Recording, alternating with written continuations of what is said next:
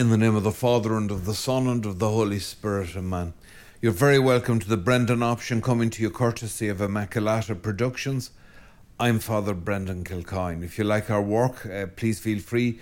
And please do hit the subscribe button. It won't cost you a penny. If you want to send us some money, use Patreon or PayPal. Keep the comments coming, and above all, keep us in your prayers. I'm going to return in this video to an issue that I have addressed before a few times, and I'm not saying I addressed it perfectly. Obviously I didn't, because I'm returning to it. But then it is it's very topical, and it's very complex. And it's the whole issue of the kind of tribalizing that I see going on in the church. It's not unhealthy in itself. Right? It's not unhealthy, and it could become extremely productive and healthy, probably has already, but it's very dangerous.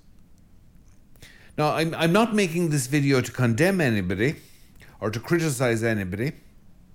I'm making it more like a good lifeguard trying to point out where the currents are. The riptides, all the rest of it. I think that's not a bad comparison, yeah? And I mean this whole issue around the liturgy, which of course is central in the church, the sacred liturgy. And I suppose I'm hearing traditional Catholics saying, you know, we love the old Mass for its beauty, for its silences, for the great sense of holiness and the sacred that we find in it. And I can see why you said that. Like, I say that straight out. I can see why you would say that. I need to say this to some of the young Catholics, because this is a classic problem, is that some of us 40 years ago saw why you would say that. But we found a way to make a corner for ourselves in the church as it was, not as we would like it to be. Right? I'm just saying Pope St. John Paul soldiered for what? Some 30 years? In a church that was the church. Not as he would have liked it to be, but it was God's church. Some of it was as he would have liked it to be. Now, I found my vocation under that great Pope. I was educated under him. I met him briefly a few times. Occasions that were far more memorable for me than I'd say they were for him. He's a major figure in my life, and you can't talk about John Paul without talking about Cardinal Ratzinger, later Benedict XVI, who was at his side right through it. So those two are a major force in church history. Both of them at the council that is now so despised by many of our young radicals. Now, what I'm saying to these exceptional young Catholics, and it's not that you're not precious and we don't love you, because you are and we do. But what I'm saying to you is, for God's sake, please, let's not go ISIS on this. Okay, please don't do that. That is a classic temptation of the devil. Now, I hear, which it saddens me terribly to hear, I hear quite subtly sometimes, you know, I love the old Mass for its beauty. I don't mind the new Mass, but I love the old Mass for its beauty. Both of them are the Mass. Okay? Both of them are the Mass. You know, you might have, I don't know, two sisters, or if you're a woman, two brothers, right? And one of them might be more beautiful or handsomer than the other. But it doesn't mean you love them less, unless, I mean, if you do, for that reason and no other, I think you have a bit of growing up to do, a bit of maturing. Okay? Of course you're going to love them equally. Is the old Mass more beautiful? All right, it's an interesting discussion, and I'm not going to get into it technically here. I'm not even qualified to do it, although I could do it a little more technically than I'm doing. It's an interesting discussion. I think probably you have a point in the sense of the alignment of priest and people, and the fact that the architecture of so many splendid old Catholic churches clearly assumed and implied the old liturgy. The entire building was directed towards the high altar. I think there was probably more of the drama, the silences, all the rest of it. Absolutely. There are many points of clear superiority in my view. Many points. But they're both the Mass. Now, I have to say this, because I think some of you are very quick to be harsh on the likes of me. But I would just point out to you, okay, that we've been battering along all this time. And I'm far from perfect priest. I'm a very flawed priest. We've been battering along all of this time. And this is very human. You know, the young are impatient with the older, the old, let's name it, the old. Okay, it's very human, it's classic, but it's also, I'm afraid, a bit of a cliche. Now, do you want this discussion to just degenerate into a monumental cliche that everyone can see except the ones who are most intensely involved in it? I don't think you do.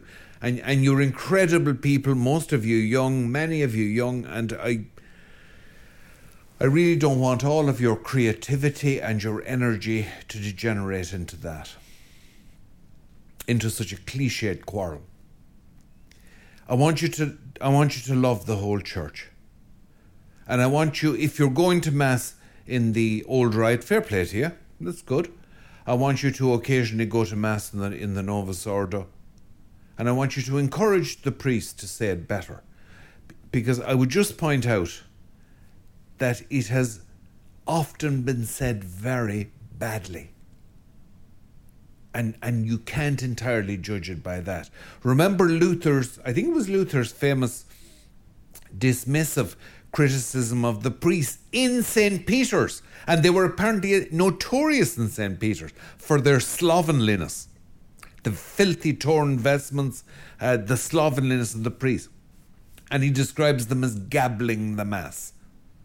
I think I'm right on that, you can check it. There they were gabbling the Mass. And there is no doubt that, as one Irish bishop said to me a few years ago, we tend to compare the best of the past with the worst of the present.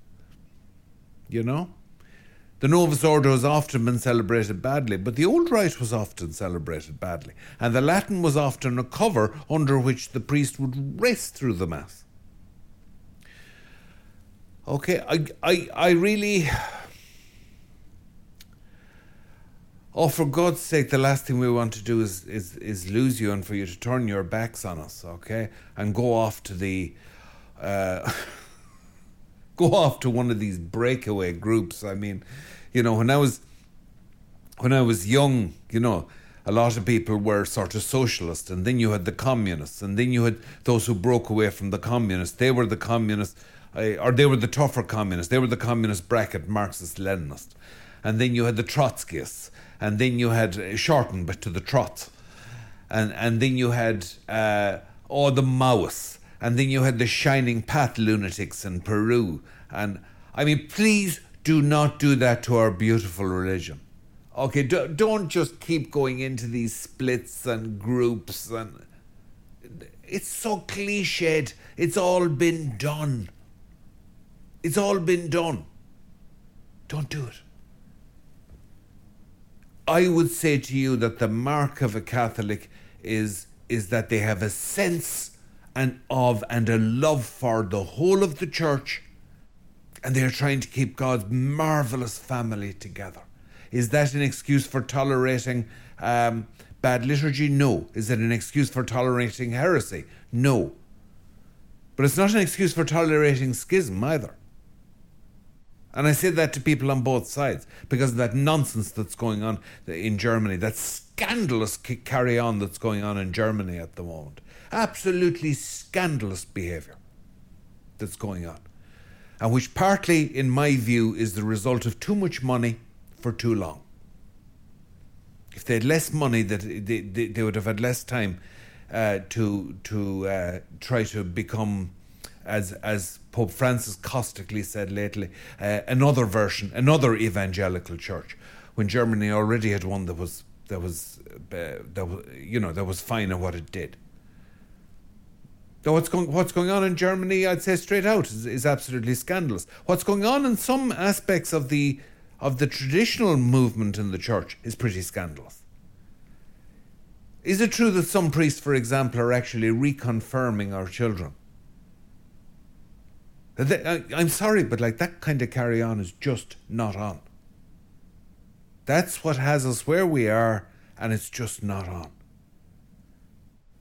Love the scriptures, love the Pope, love our mother, the church.